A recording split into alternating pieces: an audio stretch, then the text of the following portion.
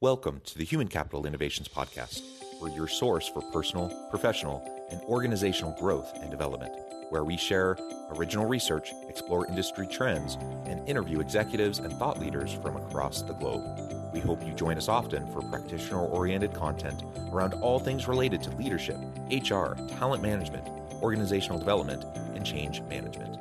Maximize your personal and organizational potential with Human Capital Innovations Podcast.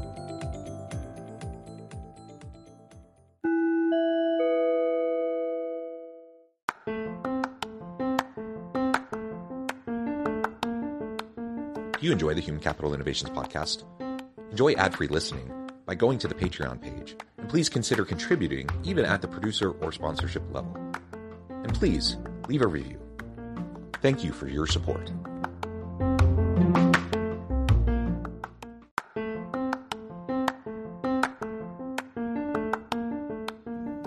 Welcome to the Human Capital Innovations Podcast. In this HCI podcast episode, I talk with Zola Rose about regenerative development, permaculture, and Ecovillage design.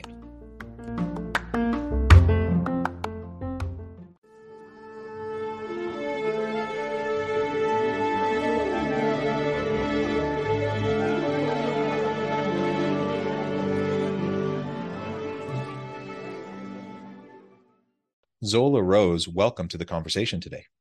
Thank you. Well, great for having me. It is a pleasure to be with you. You're joining us from New Zealand. I am south of Salt Lake City in Utah. So there's a wee bit of a time difference, afternoon for me, morning for you. I'm really thrilled to have the opportunity to chat with you and to share your perspective around regenerative development, permaculture, and Ecovillage design from a social impact lens. We're going to be connecting this back to general wellness approaches within and connecting with organizations and what we can do as leaders in promoting that within our organizations. As we get started, I wanted to share Zola's bio with everybody. Zola Rose is currently working in the alternative housing and intentional community sector, offering consulting, training, facilitation, and network weaving services to engage regenerative housing communities through her social enterprise Common Ground, based on the principles of regenerative development, permaculture, and Ecovillage design. Zola, anything else you would like to share with me or my listeners by way of your background before we dive right on in?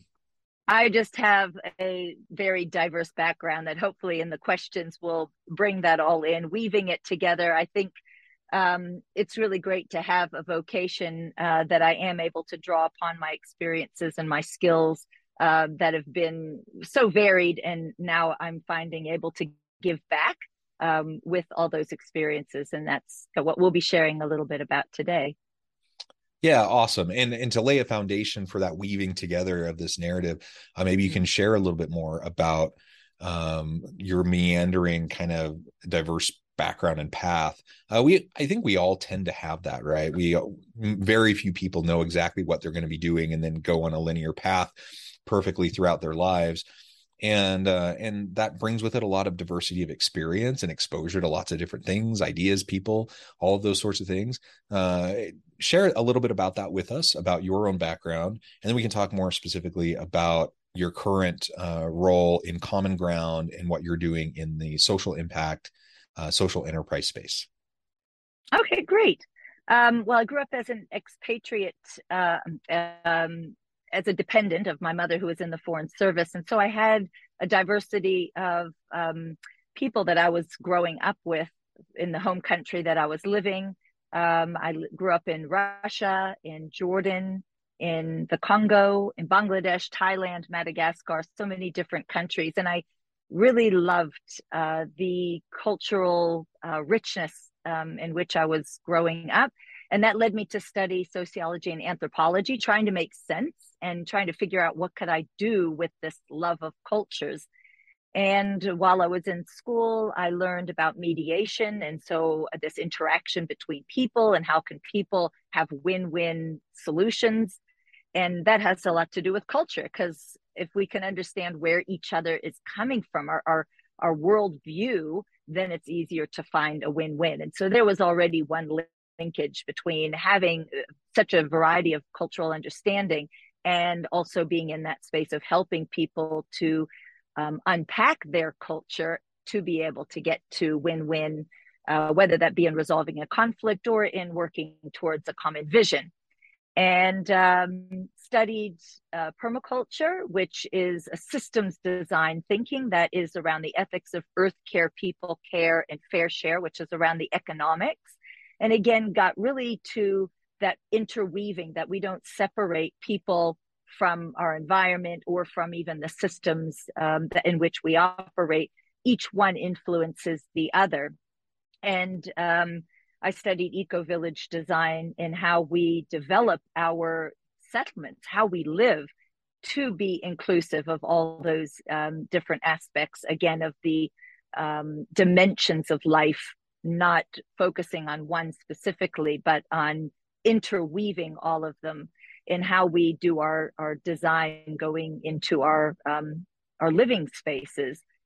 And also studied nonviolent communication. That's always interesting to me, how we communicate with each other in order to be able to be understood and understand another, and even understand ourselves. So that's been another weaving in of the work that I do, because we can't advance goals of being able to do things better if we're either in our own way, or if there's a lot of conflict that we're having with the others around us. The vision is not going to happen. So that's what I do in terms of a regenerative lens. When we bring people together and we have an engaged team, what makes for an engaged team to be able to accomplish its mission, whether it be in a community where people are living or in a business where people are working, it's being able to have those right relationships and seeing ourselves as whole human beings, as the cultures that we come from. And from that grounding, then we can move forward for better outcomes. So much there. That was really great. Thank you. And I love the background. I'm a sociologist myself, and I don't know if you can see my shirt, but I do work with our Center for Social Impact here at the university, and I'm a big believer in that. And you mentioned systems approaches and things like that. All of that is so important as we try to figure out how to make a meaningful, sustainable difference in the world. And the cool thing is, this isn't just something for do-gooders, to do on their own, but this is something that organizations really can focus in on, and to have, you run your social enterprise Common Ground. Every organization can have a component of their purpose, and mission to be a social mission. Every organization can tap into those motivations of their people and give them opportunities, provide an environment where they can make those contributions and feel that impact and see that impact in the world around them. And so there's just so much there, whether we're talking about social impact, social enterprise, social entrepreneurship, or corporate social responsibility, triple bottom line, stakeholder capitalism, whatever we're talking about. All of that comes back to different framings around what we can do to leverage our our influence within our sphere to make a difference in the world around us. And I think that's fantastic. You talked about regenerative development and some of the principles behind that, from just the housing perspective. And we're not going to dwell on that too long, but regenerative development, permaculture, and eco-village design, community housing, those sorts of things. Tell us a little bit more about that, just because I think it's just so fascinating in what you're trying to do.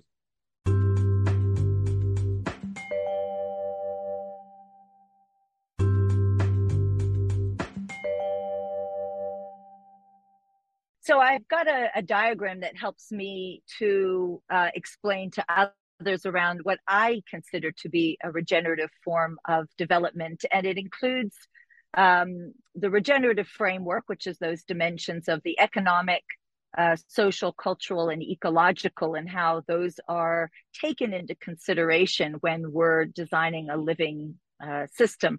And then I mentioned around the personal and collective leadership, that we all need to recognize our own, whether it be shortcomings or where we might be triggered, and understanding group dynamics, facilitation, and the collective energy that we can create together. And then we've got the built environment and all those elements of the built environment when we are designing, keeping those other two in mind, and playing with those other elements when we're working with the built environment, when we're designing, whether it be the roads or the power or the waste or the water, even the legal and financial. And quite often there becomes that, I mean, there's points of resistance at any one of those dimensions. But I find that for me working in this space now, there's a lot of advocacy that's needed, because when we start to get into the built environment where there's a lot of regulations around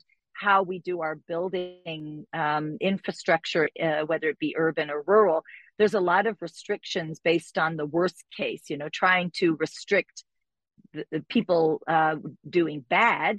And we then have restrictions on the innovation where we want to show this new way that we can build. Actually, we're working on kind of a more indigenous way of building. If we look at the indigenous societies and how they structured their living environments, that's actually kind of what we're working towards.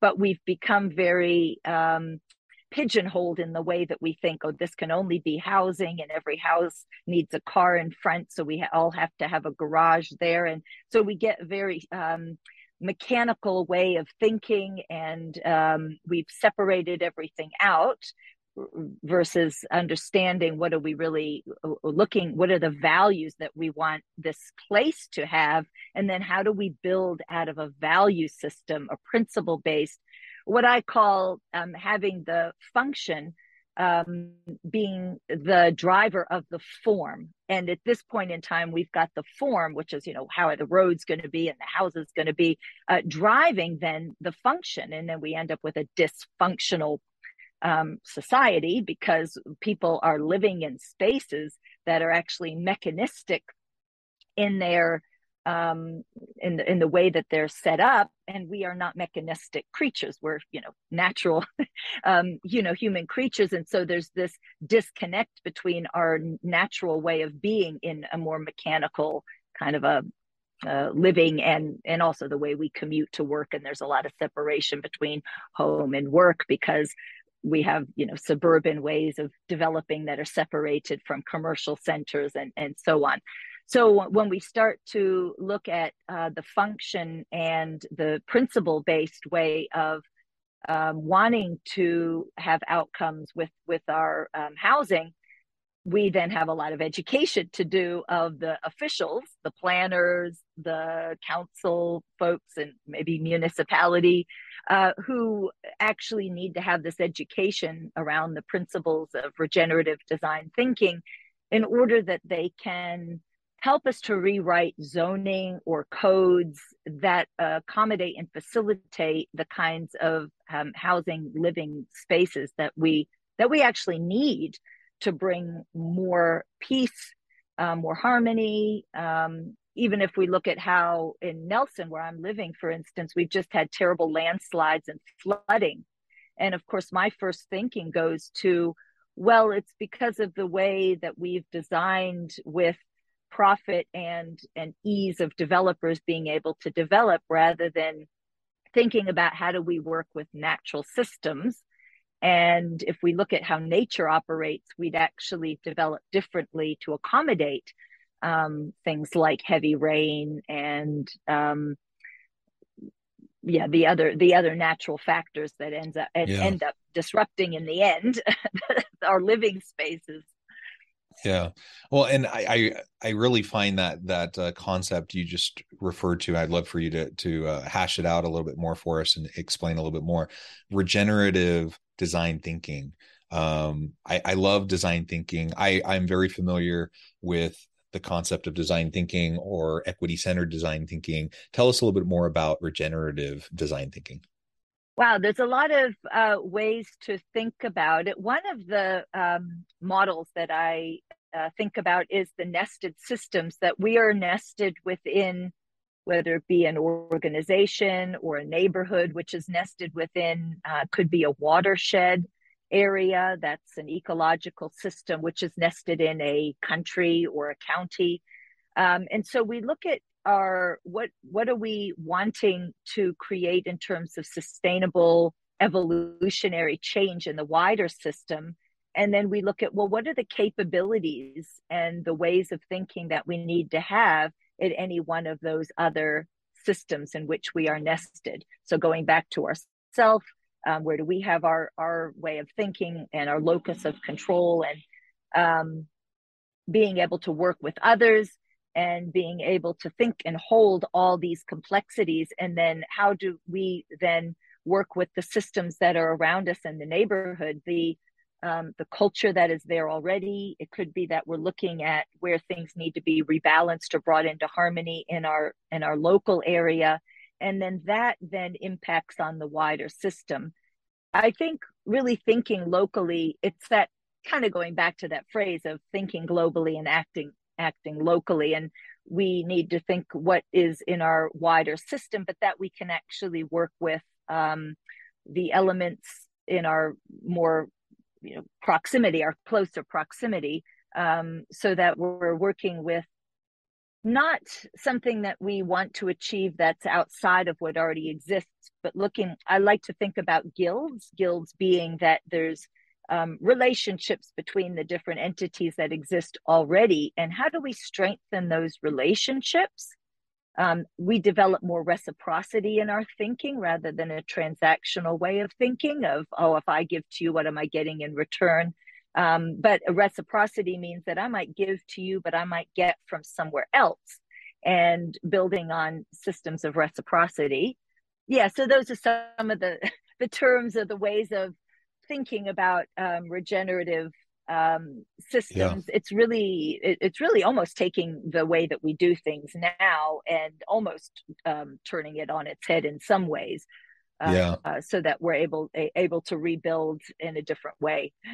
Yeah, super interesting. And this is a bit of an aside, but I was just yesterday having a conversation with my daughter, my oldest daughter, who is a university freshman, architecture major, and she was lamenting as we were driving around all of the subdivisions and the canned neighborhoods, and just it just makes her skin crawl. And we're having basically this kind of a conversation just yesterday about how we can be more thoughtful about how we put together our communities. And I challenged her to come up with the best, the next new innovation in communities and housing to allow That's funny because for sustainable housing, in a way that will better fit with the surrounding ecosystem in the community. So, well, I'm doing the same thing with my daughter. She's second year at university studying law,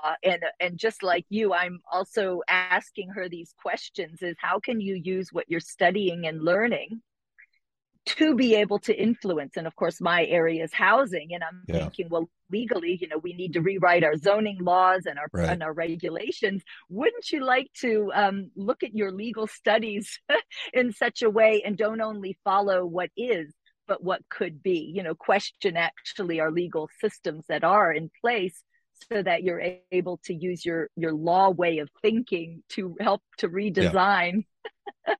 Yeah. Yeah. That's Yeah. great. Well, let's take the rest of our time now and talk about how this connects back to organizations. You've talked about some principles in relation to organizations and culture, as well as this idea of holistic employee wellness that I think connects Mm. back to all of these ideas. Tell us a little bit more about your work with Common Ground and how you go about, you do consulting work, training, and facilitation with organizations and leaders. Tell us about some of that, and what organizations can do as they're trying to better promote holistic wellness within their teams.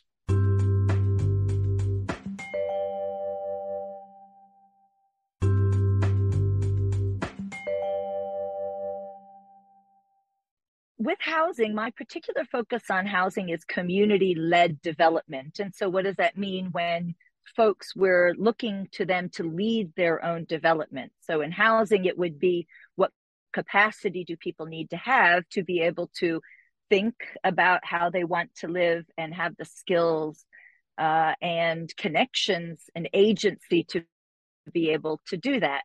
And what are the ways that we can build people up to feel like they're really co-designers, co-creators, that they have agency and are seen as equal partners rather than as just recipients, beneficiaries, and in some cases, even if we look at housing, we look at the lower socioeconomic, we almost see them as victims.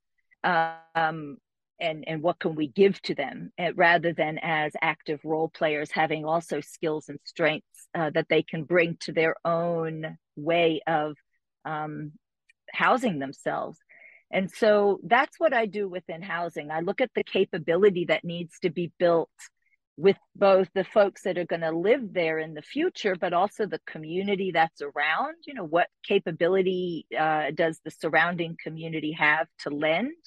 And what is the capability of the folks who are, again, like council or municipality leaders? What capability do they need to have in order to know more, to do better? And so that engaged interaction is not like we're here to help you, but we're here to work together on a common mission. Because as you get yourself, as you're housed in a wonderful way, so us as a council or as a community, we're able to operate at a higher standard because we've all raised our agency in this place.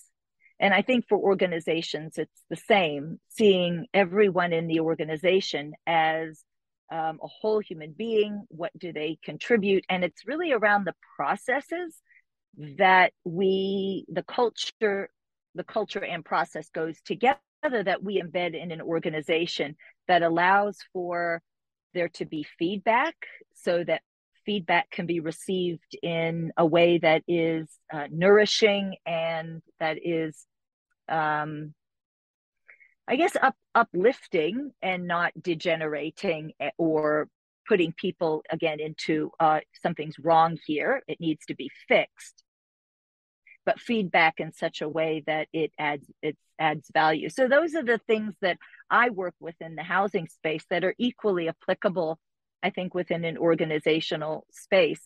One of the tools that I use is nonviolent communication. It's a process that looks at the feelings and needs of people, and that a lot of action that we have, or all of our actions, come out of trying to meet a need. It could be a need that even we're not aware of. It sometimes needs a bit of uncovering. Oh, why did you act this way? Why did you react in such a, either an aggressive or forceful way? There's a need that either hasn't been met over a period of time, or it's maybe even a need from childhood that's sort of resurfacing. That can happen when we don't take the time to actually ask those questions. And so, yeah, I think in an organization, slowing down to look at what's the culture that we have here in this organization, what are the processes that we have that builds a healthy culture, and how, if we slow down enough to do that, it actually speeds up the other parts of the work that we want to do, because the best of everybody is then brought to the forefront, and there's a vulnerability that's able to be held in a safe way, that when people have something come up for them that is triggering or is a need, they're able to actually express that. People can see them, hear that, and they're able to, have that language of interpreting what's going on here, because we don't really have that language of being able to interpret what's really going on here. And so part of it is an unlearning of some of the unhelpful ways we have of speaking and thinking about each other and ourselves, and then relearning some new language, and then embedding that within the culture of the organization. Super interesting, Zola. This has just been a fascinating conversation. I note the time. I have to let you go here in just a few minutes, but the truth is we've only just scratched the surface. There's so much more to be said on any number of these topics, but we're going to have to leave it there for today. Before we wrap up, I wanted to give you a chance to share with listeners how they can connect with you, find out more about your work with Common Ground, and then give us a final word on the topic for today. Okay. Well, Common Ground, the website is commonground.net.nz. And we've got a YouTube channel where I've been making videos and interviewing people who are doing some pretty awesome stuff in this space of regenerative living and housing. I have a newsletter that I send out with both these kinds of topics that I explore, but also a little bit about my own story that's embedded within this, like how I'm learning through the process of doing this work. I'm on LinkedIn as well, where I share there about my work. I have a Women Revolutionizing Housing, which is not limited just to this country of Aotearoa, New Zealand, but it's for any woman that feels like she wants to be a part of systems change in any form of housing. And we meet monthly online, bringing on speakers and networking with each other. I've got a Housing in Service to Life consortium. Again, it's not limited to this country, but it's folks who align with that regenerative way of doing development and who want to connect with other professionals, how we can learn from each other, help each other in open new areas. That's some of ways that people can connect with me. Just in terms of if housing is something that's interesting to anybody that's listening, in America, there is a regenerative real estate group that has formed in America that I'm looking to actually connect with and bring over here to this country. And there is Regenesis, which is it's the organization that I trained in to do regenerative practitioner. It's this thinking, design thinking. So that's available to people in America. And there's the Global Ecovillage Network. If people really love the idea of looking into permaculture and really holistic way of, again, living, the Global Ecovillage Network, they have things going on in America. And if people are looking for community, like an intentional community to live in, there's the Foundation for Intentional Community, IC.org, where people can find communities that are actually forming or are established where this way of being is trying to be embedded within a living place. But quite often there's organizations working within those communities doing this work as well. So yeah, I look forward to people connecting with me, coming onto the website, sharing with me. I love to interview people too. So if somebody's got a great story, come onto the Common Ground YouTube channel. And that's what I would leave folks with. It's just a feeling that there actually is an abundance of wonderful things going on, of little sprouts all over the place that are happening. Like if you were to forage for the wild plants, you don't notice until you understand, oh, a dandelion, I can do this with it. And there's a plantain, then you start to see that all of a sudden, wow, there's all these great edible wild plants. When I walk around my yard, I didn't even realize it was there. The same thing, I think, with regenerative practice and with these ways of communicating. When we open up our awareness to the fact that it's there, we can then find other people that are doing it in our local communities, connect with them, and bring it home. Wonderful. Thank you, Zola. This has just been a great conversation. I encourage my audience to reach out, get connected, find out more about what Zola and her team at Common Ground could do for you. And as always, I hope everyone can stay healthy and safe, that you can find meaning and purpose at work each and every day. And I hope you all have a great week. Do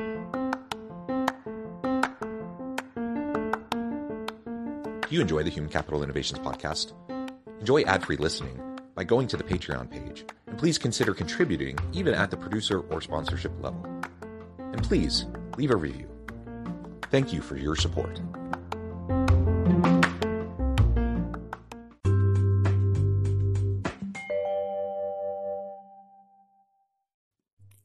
Thanks again for joining us for this episode of the Human Capital Innovations podcast. I hope you stay healthy and safe and that you have a great week.